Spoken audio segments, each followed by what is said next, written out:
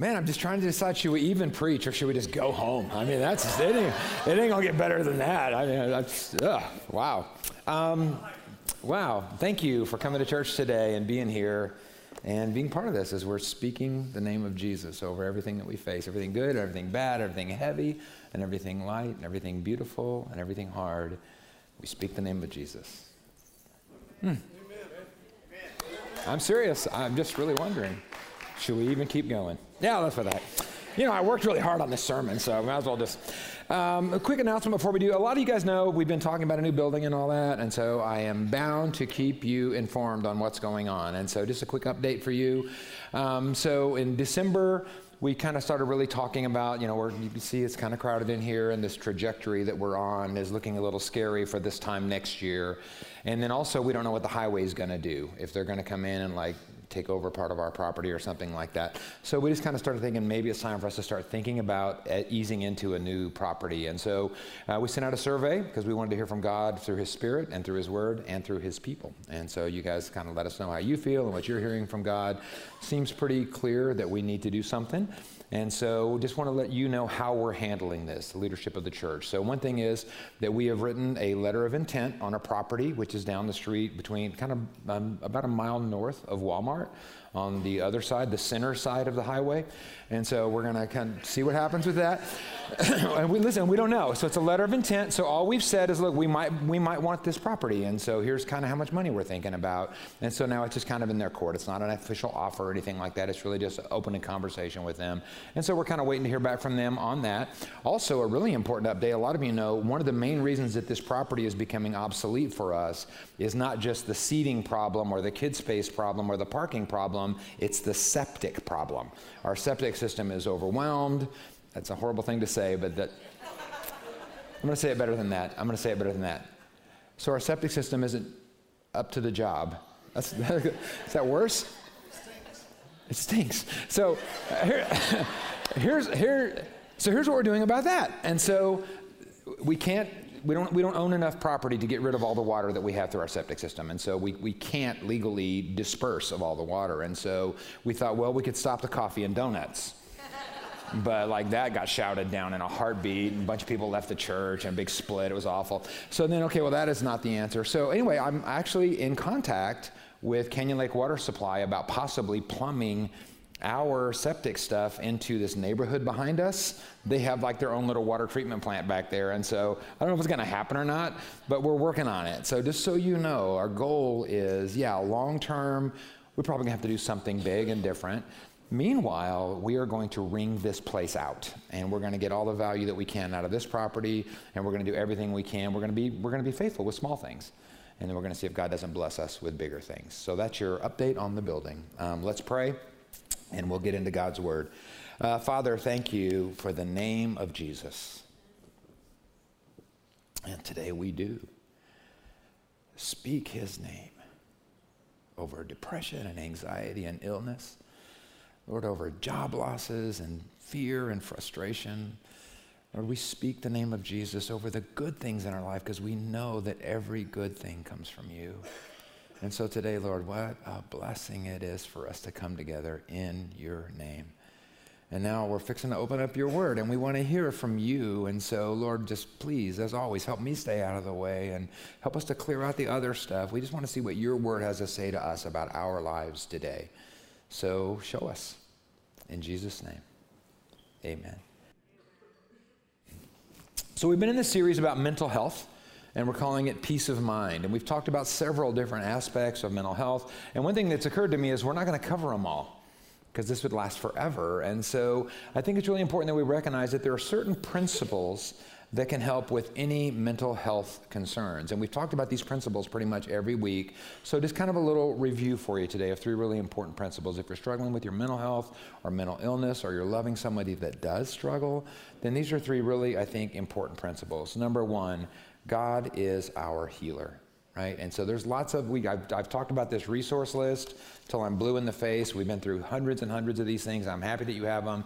These are amazing resources. God is our healer. He heals in lots of ways. He heals supernaturally. He heals naturally. He heals medically. And so you might find His healing in His word.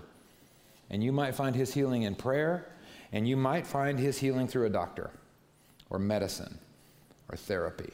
And you might find his healing by changing your diet or your exercise or your sleep patterns. God is our healer. He heals in lots of different ways. And sometimes, the second principle, sometimes God allows us to participate in our own healing. And so to that end, we want to make sure that we're taking steps towards healing. We don't just sit on the couch and wait for healing to come. We know God is the source of the healing, but we pursue that healing. We take steps towards our healing. And the third principle is that whatever your mental health is, God loves you as you are. And he loves you where you are. And he is with you in it. And someday he's going to completely heal us. And he's going to make everything new.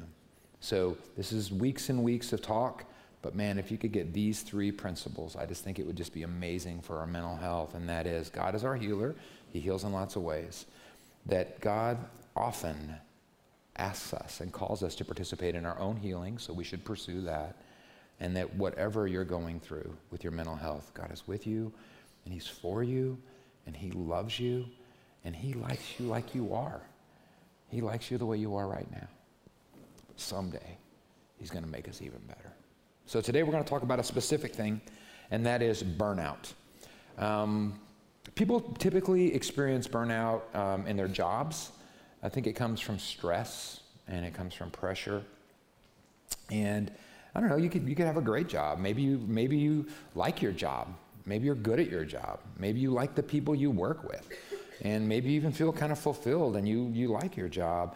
But as the stress piles up, and as the pressure builds up, and as the exhaustion kicks in and fatigue takes over, pretty soon you start becoming frustrated and you start becoming dissatisfied. And maybe you feel like bored with your job, or maybe you feel like you're easily agitated, everything makes you mad.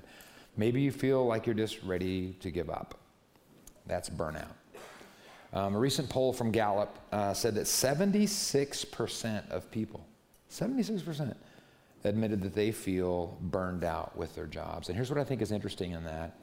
That number was up 40% compared to pre-COVID numbers. So think that's interesting to me. So whatever that is, 30 or 40% of people said they were burned out pre-COVID. Now, after COVID, what did I say? 76% of people feel like they're burned out with their jobs. And to me, it's interesting because I don't think our jobs got harder because of COVID. I don't think our jobs really got more frustrating because of COVID. The truth of it is, some of our jobs got better because we learned to work remotely. I think what has changed is not that our jobs have become more stressful. I think our lives have become more stressful. I think our stress levels in general are just higher now. There's a lot to be stressed out about now between political stuff and economic worries and job pressures and family pressures and kid activity pressures and relational pressures. We have a lot of pressure. We have a lot of stress, and we have the ongoing, ever-present stress and pressure of making sure that on social media it looks like we're handling it okay. So we're under all of this stress, and I think all of this stress from all of these different areas just kind of like bleed over, right? They just kind of bleed together so that our overall, like our cumulative stress levels are just off the charts. And my concern, honestly, is that since the pressure and stress seem to be building up and bleeding together in every aspect of life, I'm wondering, are people also experiencing burnout, not just in their jobs, but in their relationships, in their marriage, in their families, with their ministries? Are people experiencing burnout in following Jesus? Because getting burned out, getting frustrated with your job, bored at your job, angry at your job, even quitting your job, that's one thing. But how do we keep from getting burned out in our work as parents and as spouses and as friends? How do we keep from getting burned out as Jesus followers? And if we're already experiencing some level of burnout, how do we get back some of the peace and some of the excitement and some of the joy and some of the passion that we used to have for our jobs, and for our spouses and for our families and for Jesus. So I guess the bad news is that stress and pressure seem to be at an all-time high. The good news is God isn't surprised by that. And he knew we were going to run into this, and he actually designed us with a built-in fix. And it not only fixes us when we're burned out, if we do it right, if we do it intentionally, and if we do it proactively, this fix will help us avoid burning out in the first place. And it's perfect for avoiding burnout in ministry or avoiding burnout in following Jesus. But it can also actually help alleviate some of the other stress and pressures that we feel on our jobs and with our relationships and marriages, with our families. And the fix is called Sabbath. Sabbath is the antidote to burnout. It keeps us excited, it keeps us fulfilled, it keeps us effective in following Jesus and in ministry and as parents and as spouses and as caregivers and as friends and even in our jobs. And Sabbath is just a time of rest and refreshment and restoration and recharge. It's like a reboot for all of us, for our physical self and for our mental self and for our spiritual self. And there's an amazing picture of what Sabbath looks like in one of the most famous passages in the Bible, in the 23rd Psalm. And so if you know this little poem, it's like a little metaphor where we are the sheep in this thing, and Jesus is our shepherd, and he's leading us to this place of rest and refreshment. You've probably heard this before. Verse 1 says, "The Lord is my shepherd. I have all that I need." There's peace in that, huh? There's rest in that. I have everything I need.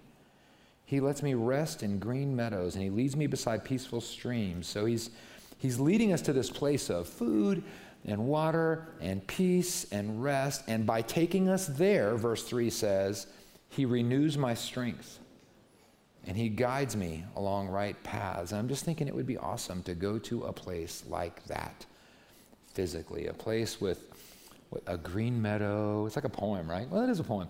It's like a babbling brook going beside us, and everything is peaceful, and everything is safe, and it's not too hot, and there's no humidity, whatever that means, and you could like have some great food and take a nice nap, and it's like this perfect picnic with the person who loves you the most, except you don't have to bring anything, and there's no bugs, right? You could just rest, and you could just recharge.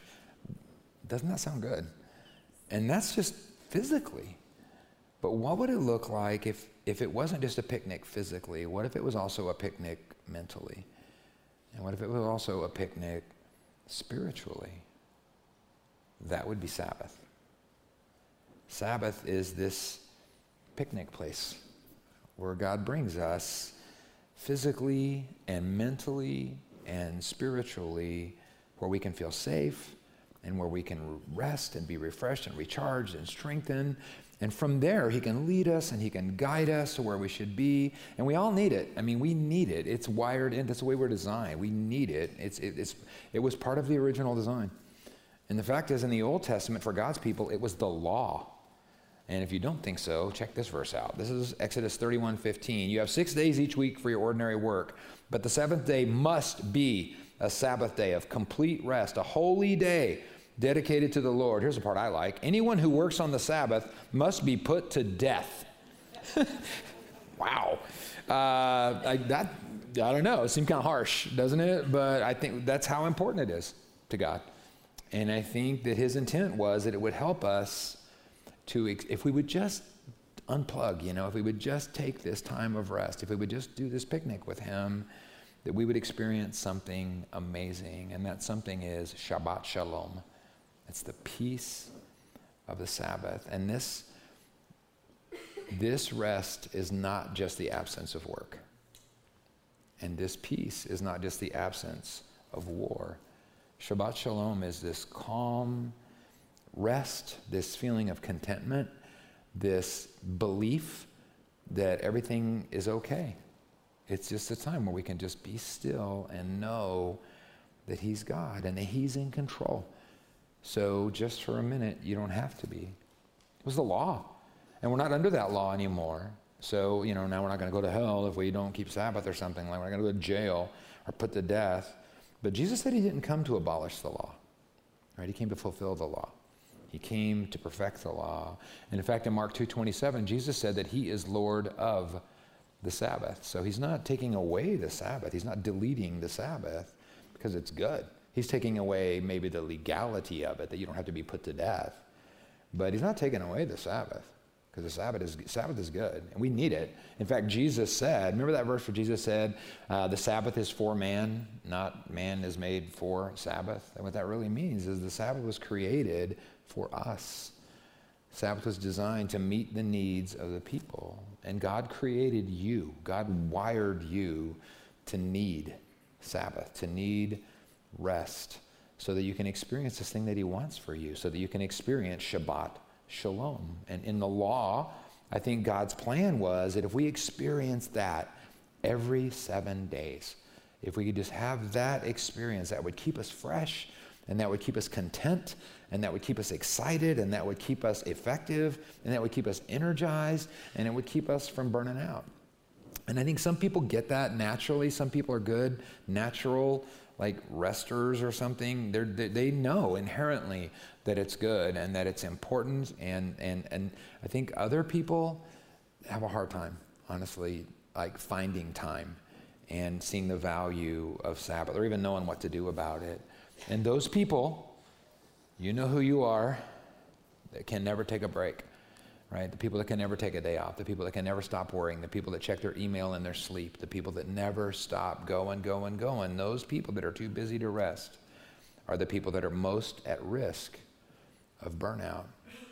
And, well, just like people, if you don't eat right and sleep right and exercise right, then realistically you're a really good candidate for physical illness, right?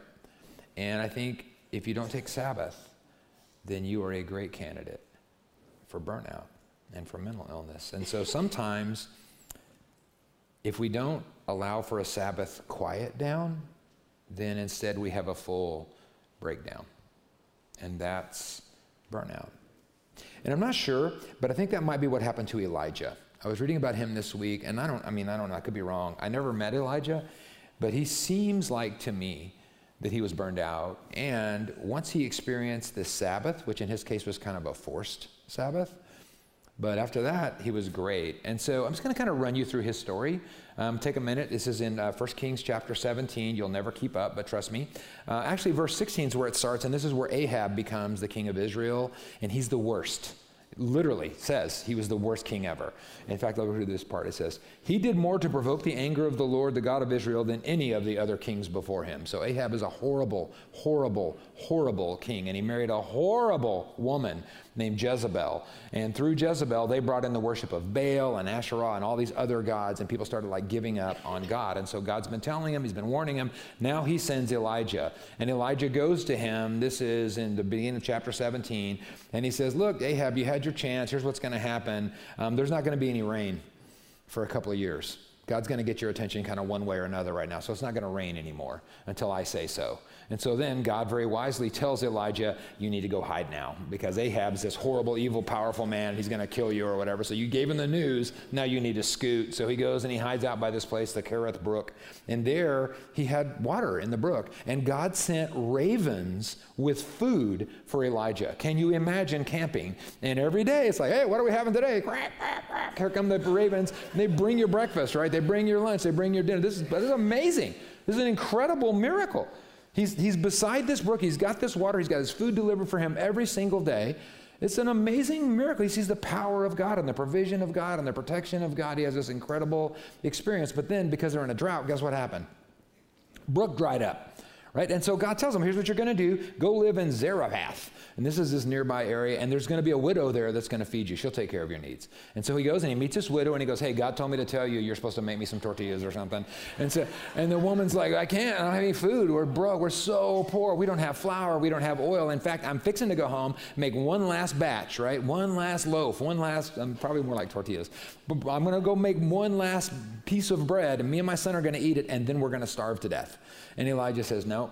Instead, you make it from me. And you show that faith, and God's going to take care of you from now on. And you will never run out of oil. You will never run out of flour. There will always be food in your house. So she does, and God does. And now, all of a sudden, she's got food in her house every single day. No provision except God's. And so, again, Elijah sees this incredible provision and protection and power and this amazing miracle from God. Okay, next story. Now the woman's son gets sick. Now he dies. And so Elijah says, oh, your son's dead. No big deal. He goes in and prays for him. Kid comes back to life. Again, Elijah sees the amazing miracle-working power of God, how God provides for us, how God protects us. He's just seeing this amazing stuff about who God is. So now chapter 18. Now it's been a couple of years into this drought, and God says to Elijah, go talk to Ahab and tell him it's getting ready to rain again. Well, remember, he had to run for his life from Ahab. Ahab hates him because he said it wasn't going to rain. How do you think he feels about him now that it didn't?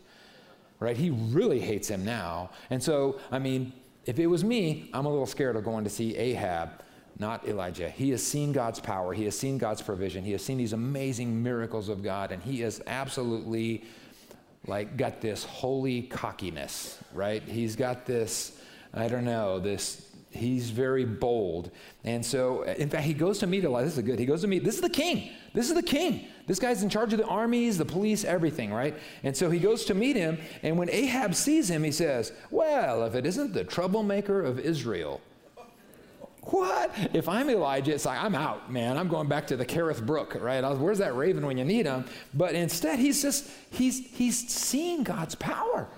Right? He's seen God do these miracles. He's seen God provide and do these amazing things. He's not scared of this king. And so look what he says to him. I haven't made trouble for Israel, Elijah replied. You and your family are the troublemakers. Elijah's God, man, he's not scared of nothing, man. You refuse to obey the laws of the Lord, and you've worshiped these images instead. So here's what we're going to do, he says. I want you to gather up everybody, the whole country, man. We're going out to Mount Carmel, and we're going to get this thing settled right now. And so he goes out, and they get 450 prophets of these two gods. So they got like 900 prophets of Baal and Asherah. And he says, so here's what we're going to do. We're going to figure out who God really is right now. So you guys build an altar for your fake gods, and we'll cut up a bull and put them on there. We'll give you some good wood, and then you pray or whatever you do for your God to light that thing on fire. And if he does, fine. Maybe Baal's God after all. But if he doesn't, then I'm going to show you what my God can do. And so they pray, they cut up the bull, they put the wood on there. Oh, Baal, answer us, send us, fire and all that stuff. Where am I at here? He lets him go first. I like that. But there was no reply. They said no answer of any kind from Baal. So they danced and they hobbled around on the altar that they made. This is one of my favorite passages of Scripture. Around noontime, Elijah began mocking them. He's talking trash. There's 900 of them. There's 900. There's one of him. He's talking trash to them. Hey, maybe you should shout louder, he said, because I know Baal's God, right? Maybe he's daydreaming. Here's the best part. Maybe he's relieving himself. I don't know. So, maybe he's relieving himself. I don't make this stuff up. That's what it says. Maybe he's relieving himself. Or maybe he's on a trip, or he's asleep, or he needs to wake up. So then they're like, oh, we got to pray harder, dance bigger. They start cutting themselves. Blood is gushing everywhere. They're trying to do something, but there was no sound, no reply, no response. And so then Elijah says to everybody, all right, come over here. We're going to see who God really is. And so he builds an altar, and he puts wood on it. He cuts up a bull, throws that bull on there, and then he has them douse the whole thing with water. So now there's no way. There's no fires happening right now. And then he begins to pray, God, you're God. Show these people who you are. And immediately the fire of the Lord flashed down. All the people saw it. They fell down on the ground, and they cried, the Lord is God. Then Elijah said, well, then grab all these prophets of Baal. And the people seized them all, and Elijah took them down to the Kishon Valley and killed them there himself. So what I want you to see is this man has experienced unbelievable miracles. This man has seen incredible stuff, the provision of God, the power of God, the protection of God. He's seen all these amazing things. Then Elijah said to Ahab, you better get something to eat and drink because I hear a mighty rainstorm coming. It hasn't rained for 3 years. And so then he yells out to Ahab, hey, you better get in your chariot and go home. If you don't, the rain's going to stop you. And all of a sudden, here it comes, man. Black clouds, the sky's all full. This huge, amazing rainstorm comes. And then Ahab left to go back to Jezreel. And so, again, here's this miracle. Here's this provision of God. Here's the power of God. And his confidence in God is so high. And then here's a cool part. Then he tucked his cloak into his belt, this is Elijah, and ran ahead of Ahab's chariot all the way back to the entrance of Jezreel, 30 miles. 30 miles. He ran ahead of horses. So again, this more miracles, more power, more provision, more protection. He's so full of confidence in God, right? It's like, what can my God not do? Then Ahab gets home and he tells Jezebel, his wife, what happened. And Jezebel's horrible. And Jezebel says, she sends a message to Elijah, may the gods strike me down and kill me by this time tomorrow if I haven't killed you by then. So, I mean, that's a pretty ugly thing to say, right? But listen, this is what's interesting to me. Who cares what those gods say, right? We just proved that those gods don't even really exist. He's got nothing to be afraid of. Her husband's the commander of everything. He couldn't hurt him. He couldn't stop him. Starvation couldn't hurt him. Poverty couldn't hurt him.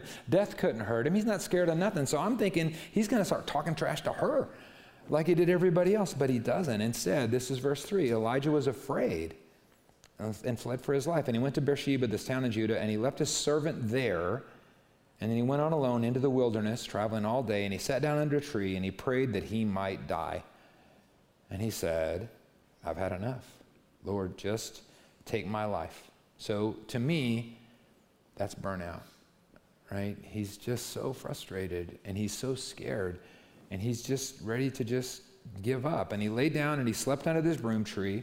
But as he was sleeping, an angel touched him and told him, get up and eat. And he looked around, and beside his head, there was some bread that had been baked for him and some water. So he ate and he drank and he laid down again. And then the angel came again and touched him and said, get up, eat some more, because the journey ahead is going to be too much for you. So he got up and he ate and he drank. And that food gave him enough strength to travel 40 days and 40 nights to Mount Sinai, the mountain of God. And then he came to a cave where he spent the night. And the Lord said to him, what are you doing here, Elijah? And Elijah replied, man, I've been serving you forever, but the people of Israel have broken their commandment. They've broken your covenant. They've turned down your altars. They've killed all your prophets. I'm the only one left, and now they're trying to kill me. The dude's burned out. He's frustrated. He's exhausted. He's ready to give up. And so God says to him, go out and stand before me on the mountain. And as Elijah stood there, the Lord passed by, and a mighty windstorm hit the mountain. And it was such a terrible blast that the rocks were torn loose, but the Lord wasn't in the wind. And after the wind, there was an earthquake, but the Lord wasn't in the earthquake. And after the earthquake, there was a fire, but the Lord wasn't in the fire. And after the fire, there was the sound of a gentle whisper. And when Elijah heard it, he wrapped his face in a cloak, and he went out and stood at the entrance of the cave, and a voice said, what are you doing here? And again, Elijah said, man, I've been serving God, but the people have broken their covenant. They've turned down your altars. They're trying to kill us all, and then now they're going to kill me. And God said, go back the way you came, and when you arrive, anoint Hazael to be king of Aram, and then appoint Jehu to be king of Israel, and then appoint Elijah to be your replacement. And anyone who escapes from Hazael will be killed by Jehu, and anyone who escapes from him will be killed by Elijah. Yet I will preserve 7,000 others in Israel who have never bowed down to Baal. So Elijah went and found Elisha, like God told him. And Elijah went over to him and threw his cloak across his shoulders and walked away. And then Elisha becomes like his protege. And he starts mentoring him and training him and teaching him and working with him and prophesying and serving God together with him. And he does it for like another 10 years after that. And so if you're like a super Shabbat Shalomer already, you probably saying, oh yeah, it's obvious here, but there are some of us that are not good at this. There are some of us that are really in danger of burnout, and those people need a list. Those people need like action steps. because some of us really don't know how to rest. And so today, Elijah's going to teach us. We're going to look at 4 steps really fast to Shabbat Shalom. Here's your first step. Stop. First step. First and most basic rule of Sabbath is to stop working. Even working for God. Stop rushing. Stop striving. Stop pursuing. Stop worrying. Stop flailing. Stop running around. Stop. Stop. Sabbath is all about rest. And being at rest literally means being still. That's what it means to be at rest. And a really important element of Sabbath is shutting down your activities physically and mentally, stopping. And that is not easy for some of us. But what I learned when I look at his story is you're gonna rest. You're gonna shut down, either voluntarily through Sabbath or involuntarily when you burn out, because Elijah laid down, but it wasn't because he was resting up, right? It was because he was burned out. He crashed and burned and was ready to die.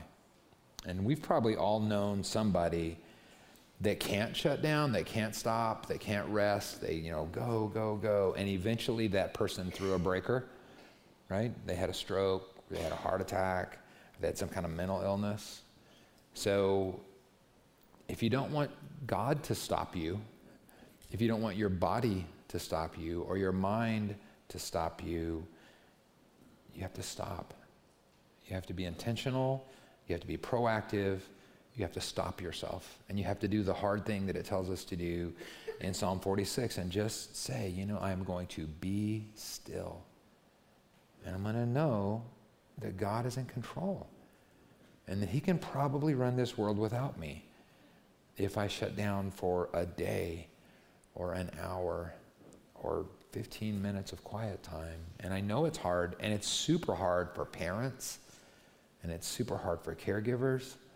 It's super hard for a lot of us, but the first step to experience Shabbat Shalom is to stop. And then you use this time to refresh and refuel and recharge. That's the second step, is just to do that. And for Elijah, what happened? That angel brought him food and brought him water, and he just got some sleep, and that recharged him, and that gave him strength for this long trip. Sabbath is a time to refresh and refuel and recharge, at least partially physically, right? But I don't think it's just food and water and rest. I'll ask you, what refreshes you physically? What refreshes you mentally? Is it music? Or is it nature? Is it being with people? Is it being away from people? What charges you up? Because that's what it is. Sabbath is like charging up your battery. And that's how I talk about this week. What a great analogy is your phone, right? Your phone is so awesome. It is amazing. Can you imagine explaining to your grandparents what your phone does? It does everything, right? It's just so effective. It just does everything as long as the battery's charged. But if you don't charge the battery, eventually it starts shutting down apps, right? Eventually it gets a little less effective and a little less effective until pretty soon it's only emergency phone calls. And then pretty soon it's just a total shutdown. And that's burnout, right? No energy left, no passion left, no joy left, just dead. And wouldn't it be silly for somebody to say, my phone is so important, right? My phone is so busy that I can't take the time to charge it up.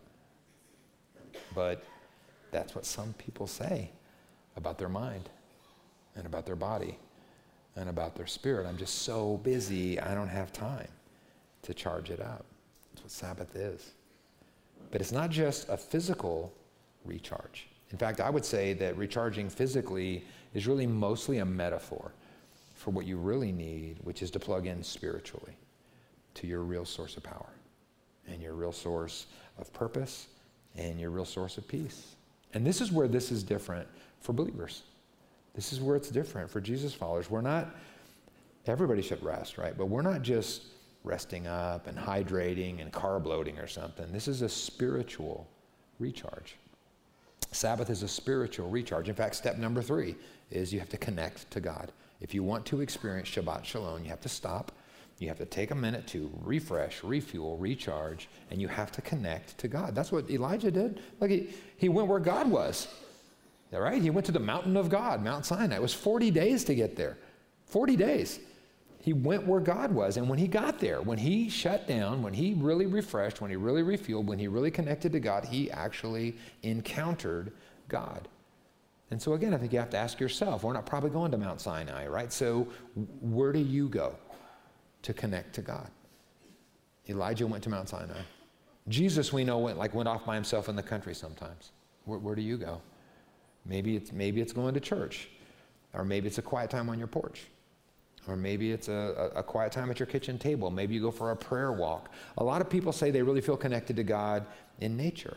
But you got to find your place, right? You got to find your way and your time to connect to God. But however you do it, whenever you do it, wherever you do it, the promise of James 4:8 is if you come close to God, he'll come close to you. If you'll make the time to connect to him. He went 40 days to get to the mountain where God was, right? We have him right here. He'll come close to you if you'll just come close to him. And this is where it's different for us. This is where Sabbath is different than just resting up. It's us recharging physically and mentally and spiritually by connecting to God. He's the source of our power. He's the source of our energy. He's the source of our passion. He's the source of our, of course we should want to plug into that. This is such an important thing. I was really thinking this week, like how could I sneak like a pill in people's donuts or something? How am I going to get this to really sink in? Do you guys know what subliminal messaging is? The thing like in the movies, they used to show like a picture of popcorn, and it would just flash really quick, and it would flash again, and you didn't even know why, but you said, dang, I could go for some popcorn right now, right? So that's subliminal messaging, right? So I thought about creating a subliminal message, and I'll just start emailing it to you every 10 seconds. And if I did, just be watching, this is what it's going to look like, okay? This is my image. Imagine you, but you're a cell phone. So here we are. Who is that? That's me, right? And then over here is this amazing source of power and love and passion and energy and excitement and joy, right? And that's God. And then what's the connecting thing, right? What is the thing that we need to connect us? It's Sabbath. So look at that picture. You're going to be seeing it again. That's what it is. And so, yeah, of course I want to do that. Of course I want to connect to that thing, but what do I do, right? What does it look like? Okay, I made the time. What do I do when I get to the mountain, right? What do I do when I get to the coffee table? What do I do when I go for that walk? What do I do when I come to church? What does it look like? And I think maybe it starts, connecting with God maybe starts the same way you connect with other people that you love. Maybe just how about just talk to him? Just talk to him. That's what Elijah did. Elijah just said, man, God, I'm exhausted. I'm alone. I'm scared. I'm done, right? And maybe that's what you'll say. Or maybe you'll say that you're thankful, or that you're happy, or that you're confused, or that you need help. But whatever you're feeling, just connect and just talk to him. And then listen to him. And just be quiet. I don't know who told us that this is supposed to be a one-way conversation, right? Maybe he has something to say to you. And he may speak to you through a great wind, right? Or a great earthquake, or a great fire. We all want to see that, especially you people from the 70s. You all want to see earth, wind, and fire, don't you? Deep down. It's still in there. You have that yearning, right? It's over. It's over. It's time to move on. Maybe he'll speak to you like that. Maybe it'll be something huge, but probably not. Maybe that's why it's important that we be quiet, so he can speak to us quietly and we can still hear him. That's what happened with Elijah. He just was quiet and he heard the whisper of God's voice. And when God whispered to him, he gave him perspective, right? He told him, look, you're not alone. I know you feel alone. You're not alone, right? There's 7,000 other people. You're not alone. I know it feels like you're alone, but you're not alone. And guess what else? You're not in charge. I'm in charge. All you got to do That's what I call you to do, right? And I'll even empower you to do that. Maybe when you talk to God and you're quiet before God, maybe when you listen to God, he'll give you just some perspective. Maybe he'll give you some direction, right? God, what do I do? What do I do? Maybe just be quiet, and maybe he'll tell you. He did for Elijah. He told Elijah, right? This is what you're going to do. Go, this guy's going to go anoint this guy to be king. Go anoint that guy to be king. Go hire Elisha. He's going to be your protege or whatever. But whatever you hear God say, and however he says it, now you've got perspective.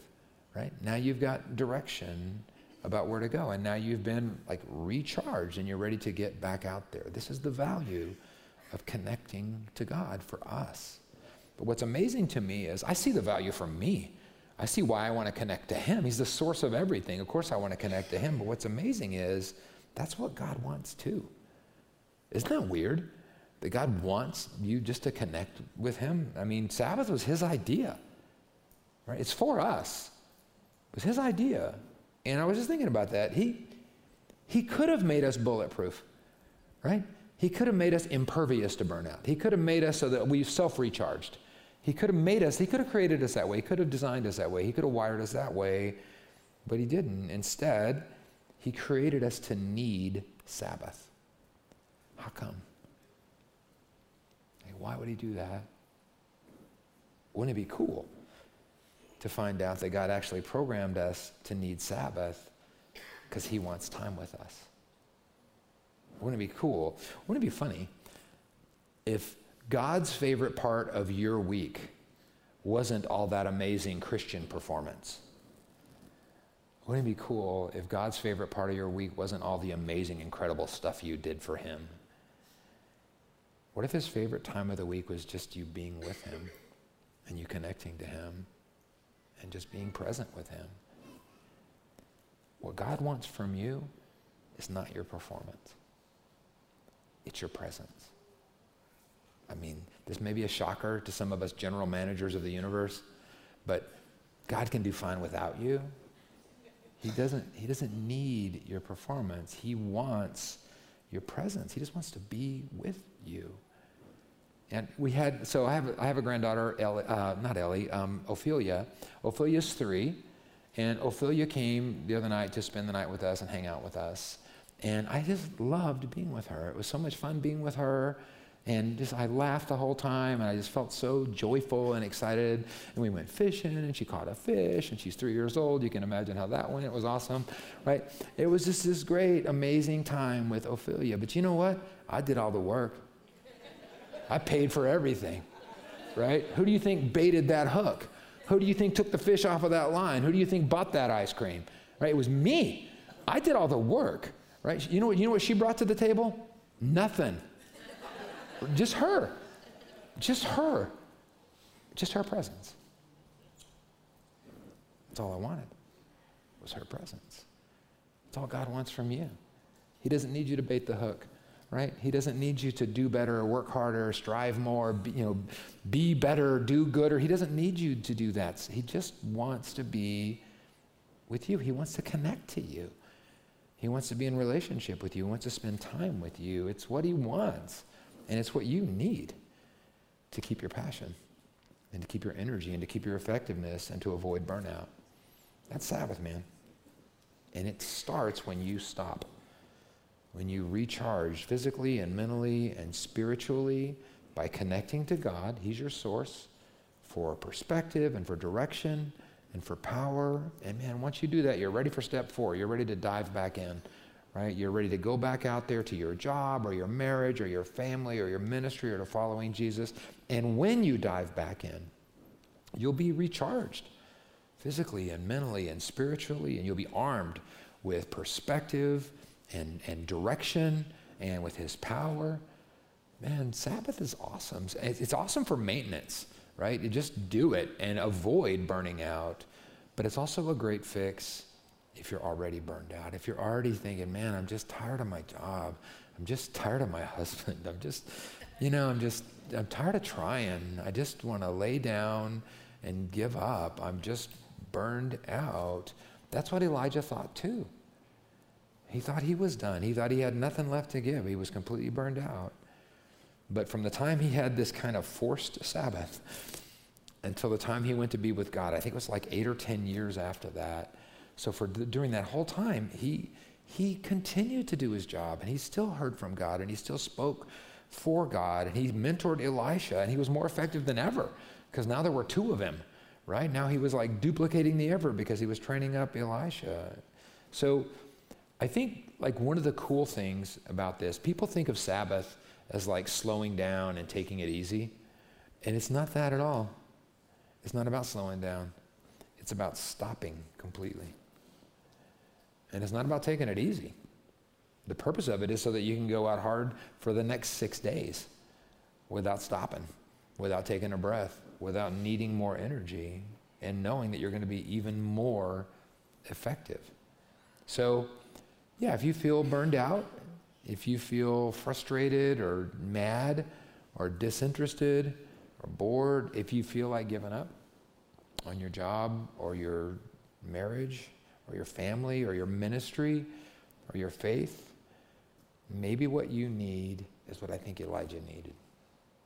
Maybe you need a time of Sabbath, whether that's once a week on Sunday, or whether that's every morning before I start my day, or whether that's every evening before I go to bed. Maybe you just need a time to stop and just refresh and refuel and recharge and connect to God and get his peace and get his perspective, get his power, get his direction.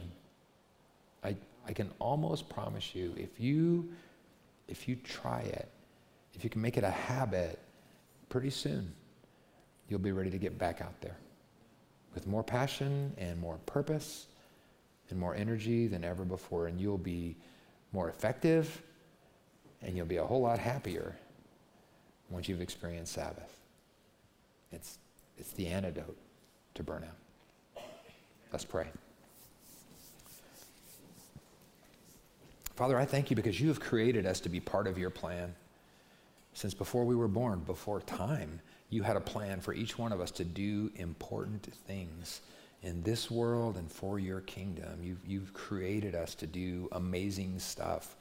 And for some of us, sometimes it gets a little overwhelming because we see all the stuff that has to be done and it seems like we just can't get there, and we get tired and we get frustrated, the stress and the pressure, and pretty soon we're burned out. And we do not want to burn out on our jobs, but we sure don't want to burn out on our marriages or our families, and we definitely don't want to burn out following you.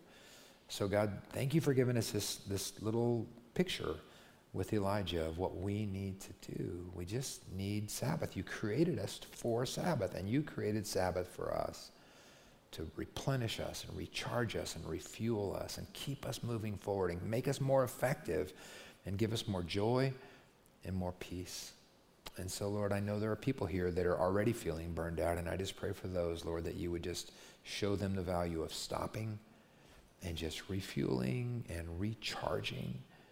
Show us the incredible value of connecting to you and talking to you and getting your perspective and your direction and your power. And God, I just pray that once we've done that, man, you will show us how to do it all the time. This will become like a habit for us.